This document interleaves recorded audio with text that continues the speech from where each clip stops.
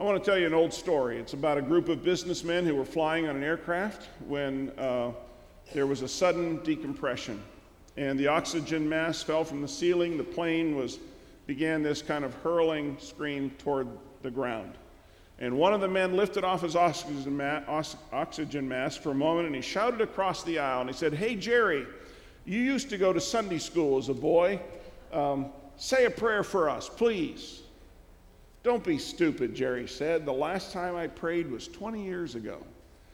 But his business companions pleaded, "Jerry, it's okay." So Jerry said, "All right, I'll pray." So Jerry began, "Lord, I haven't bothered you for the last 20 years. But if you get us out of this fix, I promise I won't bother you for another 20 years. I'm not sure that's what the scripture talks about when it encourages us to pray.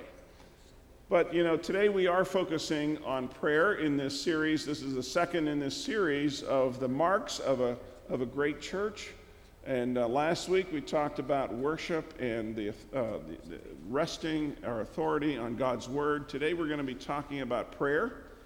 And prayer is a wonderful privilege. God has opened the door for each of us to reach out to him anytime, anywhere. He has invited people to come into his presence, share joys, concerns, our requests, and God has promised that when we call out to him that he will hear us and he will answer according to his will.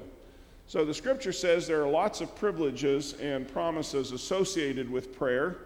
And again, today we're going to be looking at this story in the New Testament book of Acts that really highlights a corporate kind of prayer around some special circumstances. And so we're going to take a little different twist on it. I know that many of you have experienced the power of prayer in your own private life. We've experienced those moments when we reached out to God in a moment of need and known that he heard us, know that he answers us. There's just something special about being alone with God in a time of prayer. And the Bible says we should do it. We should do it often. Our text today reminds us also that there's power in getting together as God's people in corporate prayer. There's a special dynamic that comes into play when God's people come together, united in faith and purpose, and seek the intervention of God in prayer. So we'll get into that a little deeper in just a few moments. But let's bow in a moment of prayer ourselves. Gracious God, we come to worship today longing for your kingdom of righteousness and justice and peace. We also want to know your will for our lives and for our world. So in this time of worship, enlighten us with your word, inspire us in the songs that we sing, enfold us with your love, and embrace us with a vision so strong that we will go from this place to share your good news with all people. We pray in Jesus' name. Amen. The sun had almost slipped beneath the horizon in the little village of Pucuru in the Darien region of Panama, not far from the border of Colombia. It was January 31st, 1993. As three missionary families prepared to end their day, a group of armed guerrillas entered the village. They seized control of the village square and sent teams into each missionary home. At gunpoint, they captured Mark Rich, Rick Tenenoff, and Dave Mankins. The men were tied up. Their wives were instructed to prepare small packages of clothing for them.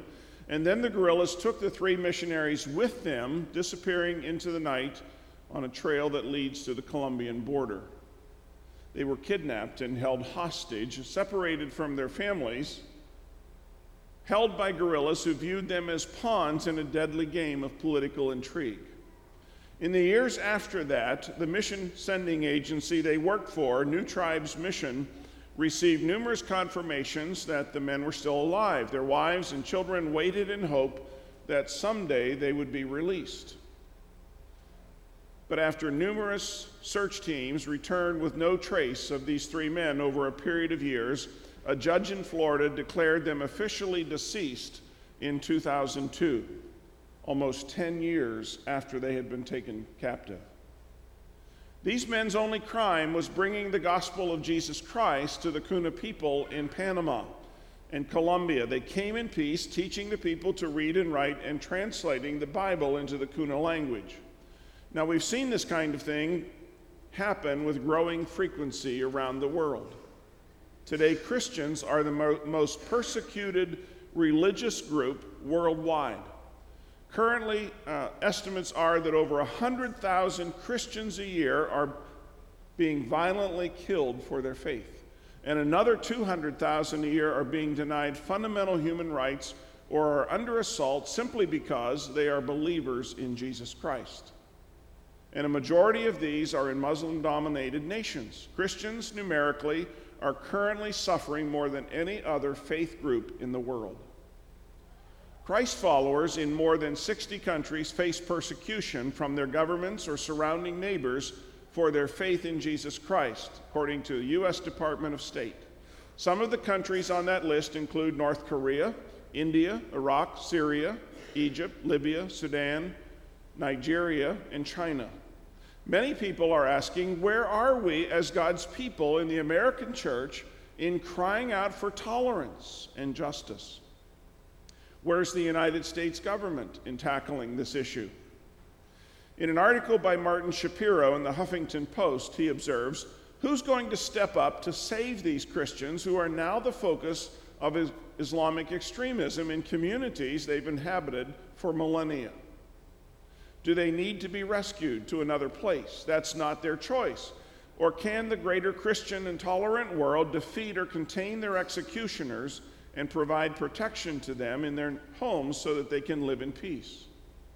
He goes on to say, the world is watching history repeat itself and doing nothing once again with the full knowledge of the devastation being inflicted on their brothers and sisters. Shame on the Christian world for turning its back. So what is the most important thing we can do for Christ followers in the world today who are going through great persecution? Well, the answer is that all of us can pray. People have been coming to Christ in many of these countries, and that's a major reason why persecution has increased. But recognize that as we pray for God's Spirit to move, the result could be increased acts of violence against believers. As people come to Christ, there will always be resistance. So prayer is always appropriate. Being a Christ follower has never been easy. And whenever the church has advanced into Satan's territory, the evil one has always been ready to fight back. A Regent University study from 20 years ago reported that worldwide more Christians were martyred in 1995 than in the entire first century. As I've already mentioned, in recent years, we've seen an even more dramatic upsurge in Christians dying for their faith. And persecution can take many forms. Listen to these words by Chuck Colson. More Christians were martyred for their faith in the 20th century than in the previous 19 centuries combined. The list of afflictions includes cruelty, amputations, bombings, crucifixion, flogging, kidnapping, murder, prison, rape, slavery, torture, and more. And just as in the days of the Old Testament book of Daniel, the presence of people who refuse to bow down before state-sanctioned idols sends tyrants into genocidal rage. Now, the most important fact that I can tell you today is that this is nothing new. The Bible tells us that this has been happening since the beginning of the church, that persecution of Christians has happened since the time of Jesus. The same people who crucified Jesus later began to attack the apostles in Jerusalem in his name. Across the centuries, the price of introducing people to Jesus Christ has always been high. The early church father, Tertullian, once said, the blood of the martyrs was the seed of the church. And that is still true today. Well, I want us to look together this morning at a story from the first century church. It's recorded for us in Acts chapter 4, beginning with verse 23. And it's a powerful prayer that is a model for the church today.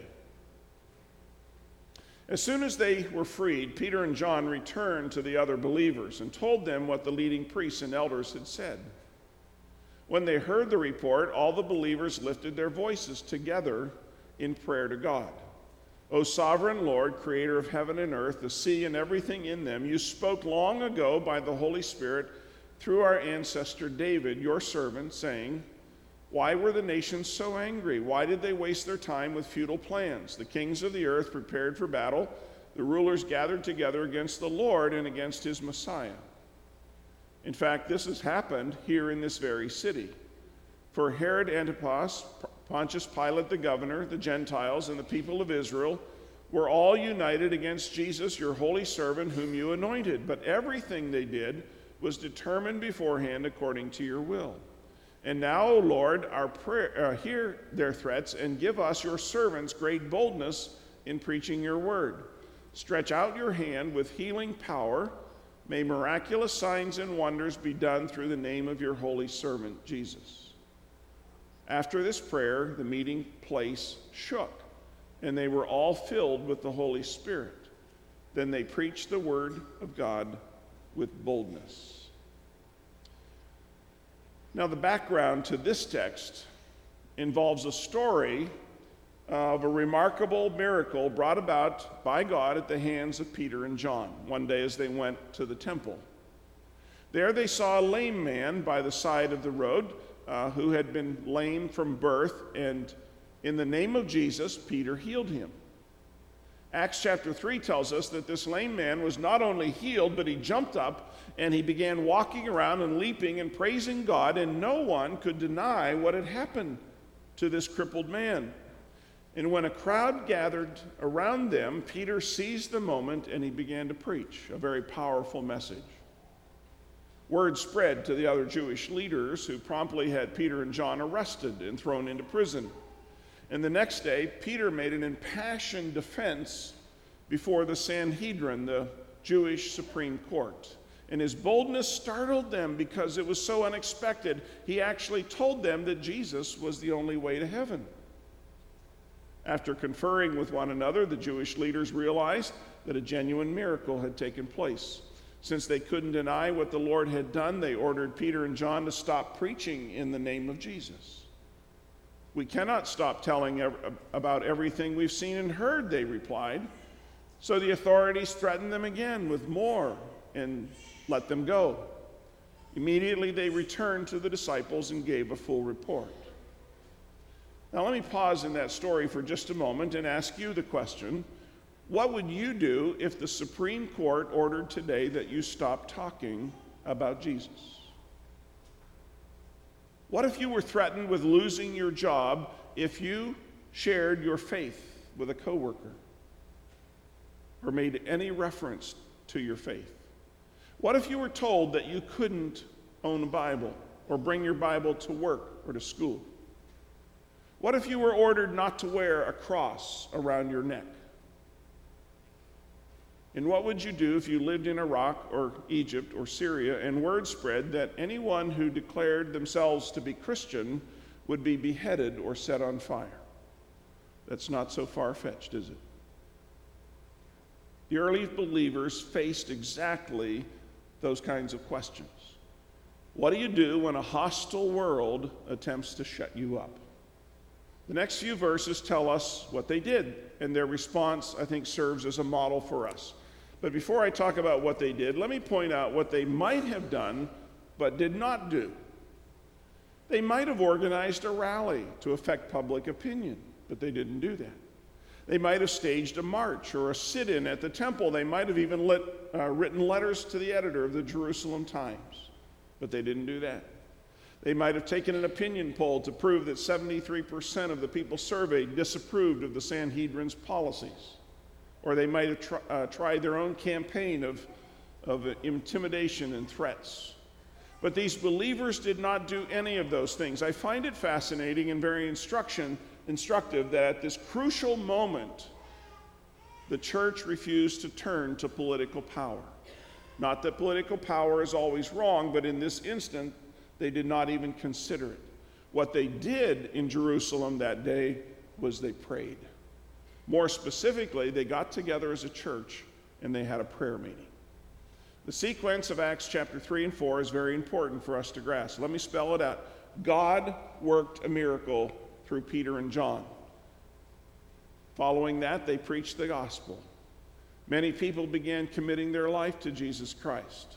So the authorities arrested Peter and John and threw them in jail. They were threatened and ordered not to preach. But then they were released. They told the church what happened. The church called a prayer meeting. Notice the pattern that was developed here. Preaching led to persecution, led to prayer. It's a pattern we see throughout church history. The church proclaims the good news. The world begins to persecute Christians, and church must go to prayer. Let me point out a few features of this marvelous prayer. First, it was a united prayer. Verse 24 says, when they heard the report, all the believers lifted their voices together in prayer to God. Second, it was a passionate prayer. Evidently, they all prayed out loud at the same time. Perhaps one person prayed the prayer that's recorded here in our text, but they were all repeating it in unison. Third, it was a scriptural prayer. Now, the central portion of this prayer is a quotation from Psalm 2. Which describes the world's hostility to God. They said, O sovereign Lord, creator of heaven and earth, the sea and everything in them, you spoke long ago by the Holy Spirit through our ancestor David, your servant, saying, why were the nations so angry? Why did they waste their time with futile plans? The kings of the earth prepared for battle. The rulers gathered together against the Lord and against his Messiah. And by quoting this passage, these Christians were affirming their agreement with God that the people of the world have always hated the people of God. Lloyd Ogilvie points out this quotation also means that God's people have been in trouble since the beginning of time. What happened in Jerusalem was nothing new in any sense. Fourth, this was a believing prayer. Here's the application of Psalm 2 to the current crisis, verses 27 and 28. This is what happened here in this very city. For Herod Antipas, Pontius Pilate the governor, the Gentiles, and the people of Israel were all united against Jesus, your servant, whom you anointed. But everything they did was determined beforehand according to your will. Now let's pause here for a moment to consider this amazing statement. Verse 27 is really just history. This is what happened to Jesus. But verse 28 tells us why it happened. The early Christians understood that behind Herod and behind Pontius Pilate and behind the Jewish leaders stood God himself. They had done evil in crucifying Christ. They had free will to do that. But God already knew the outcome. Now, if you say, how can that be? That's a question that only God can answer. But we cannot deny its truth, for clearly what the Bible teaches. The early Christians believed that God's hand was at work in their persecution, not just to stop it, but to allow it in the first place. And then finally, this was a specific prayer. They prayed for three things: that God would hear the threats of the Jewish leaders. In other words, they were asking, God, please pay attention to what they're doing to us. Secondly, that God would give them great boldness to preach the gospel in the face of that persecution. And three, that God would send more miracles, which is what attracted the crowds in the first place. Notice that they didn't pray for God to judge the persecutors. There's no hint of vengeance in this prayer. They also did not pray for that persecution to be lifted, to be taken away, even though there's nothing wrong with asking for that. But they asked God for more miracles, more notoriety, and then for more boldness to preach when the persecution resumed. Now, as I think about this prayer, two things stand out to me. First, these believers had an absolute confidence in God. They quoted Psalm 2 back to God because they believed that this particular passage of Scripture applied to their situation. And in essence, they were saying, Lord, the bad guys are at it again. From the day that when Cain killed Abel way back in the book of Genesis, certain people in the world have always hated the people of God, and they killed us in the beginning, and they're still killing us today. Here we see the importance of knowing the Word of God, not just reading it occasionally, but letting that Word of God sink deeply into our soul, because they knew what God had said in Psalm 2. They were able to interpret that Scripture in their current crisis. And only those who build their lives around Scripture can do that consistently. Secondly, these young believers' prayer demonstrates a certain holy stubbornness. They prayed for more boldness, not for less persecution. And in essence, they were asking God for more of what got them in trouble in the first place. They were saying, do it again, Lord, pour it on. Give us the courage then to stand firm and the boldness to speak your truth. Now, verse 31 tells us that God answered their prayer in three ways. The place where they were praying together was shaken. It was a sign of God's presence. They were all, not just the leaders, they were all filled with the Holy Spirit. This was the divine enablement from God to do his will. And then thirdly, they spoke the word of God boldly, meaning they began to preach the gospel to anybody who would listen. If you read on into Acts chapter 5, it begins to tell us what happened as a result. Beginning with verse 12, the apostles performed many miracles. Many people were saved. Crowds gathered around the apostles. The apostles were arrested and thrown in jail again. God set them free one night by a miracle. The apostles resumed their public preaching. The apostles were questioned by the high priest, who reminded them of the order not to preach in the name of Jesus. Peter replied, "We must obey God rather than men." Peter preached to the Sanhedrin. The apostles were beaten and released again. They left the council rejoicing. They continued preaching the gospel everywhere they went. What can you say about people like that? You just can't stop them. If they were arrested, they preached in prison. If they were let go, they preached on the streets. If they were beaten, they walked away rejoicing. If they were killed, their friends took up the message. No wonder the early church grew so explosively. See, the world can't stop Christ followers who refuse to be intimidated into silence. Let me wrap up this message by offering three important truths. And the first one is this: we are involved in a spiritual battle of cosmic proportions. You know, sometimes I think we forget this truth, that there is a battle for the control of the universe that stretches from the seen to the unseen. Donald Gray Barnhouse called it the invisible war, because the greatest battles take place in the realm of the spirit. The early Christians prayed because they knew they were up against forces that were too strong for them. They understood that the Sanhedrin wasn't the real enemy. And I wonder if we really understand that our battle is not with City Hall, it's not with the White House, it's not with the media, it's not with this special interest group or that interest group. Ephesians chapter 6, verse 12 says, we are not fighting against flesh and blood enemies, but against evil rulers and authorities of the unseen world, against mighty powers in this dark world, and against evil spirits in the heavenly places. Human rulers are often unwitting pawns in the hands of the evil powers who hate God. We are involved in a spiritual battle of cosmic proportions. Secondly, prayer is our chief weapon when the world turns against us. We can do many things once we've prayed, but we can do nothing until we have prayed.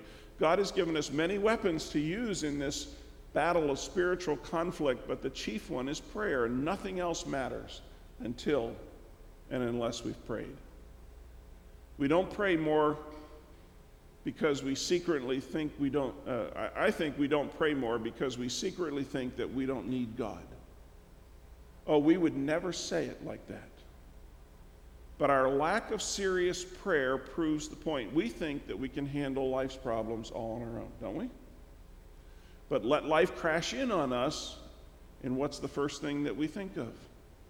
We fall on our faces in prayer. Let somebody threaten our children, and we'll be praying night and day. We hear stories from other countries and we think, hey, but we're safe here in DeWitt. But you know what? We're not safe. The whole world is a spiritual battlefield, and every Christian is on the front lines. Here's the third point of application. What happens to us personally doesn't matter nearly as much as what happens to the gospel of Jesus Christ. That and that alone explains why I think some of the families in the Charleston massacre went on television and publicly forgave the person who shot their family members who were attending a prayer meeting one night. And they did it in the name of Jesus. When will we learn that our own personal peace and safety is not the central issue? And when will we discover that life isn't the highest value? What difference does it make whether we live 20 or 40 or 70 or 80 years? We're all going to die sometime, sooner or later. And when that happens, the only thing that will ultimately matter is that we used our days for the glory of God, and that in some small way, our lives have helped to advance God's cause in the world. You see, it's the gospel that matters. Whether you and I live a long time is a relatively small issue. Now, don't get me wrong, I hope to live a long time. I have no desire to leave this world anytime soon. Long life is a blessing from God, and no one should disdain it. But in the end, all of our days are in God's hands, aren't they? It's what the scripture says. All of our days have been ordained from the very beginning. Therefore, we are perfectly free to enjoy each day as a gift from God and to invest our time and our efforts in growing his kingdom, knowing that nothing can happen to us until our time is up and God calls us home.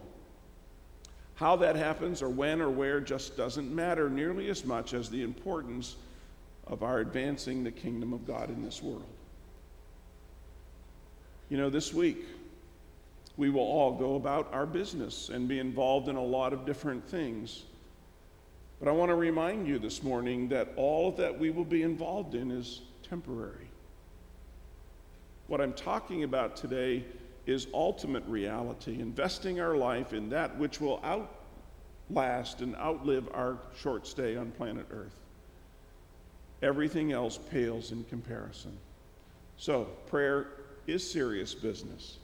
We must learn to pray as if our lives depended on it, because they do. And we must learn to pray as if our church depended on it, because it does. Let's pray. God, your word is a lamp to our feet. It's a light to our path. Thank you that we can live in your light and we can walk in your truth. May the things that you have revealed to us this day through your word and the thoughts that we have shared live in our hearts and stir us to action. We ask all of this in the precious name of Jesus. Amen.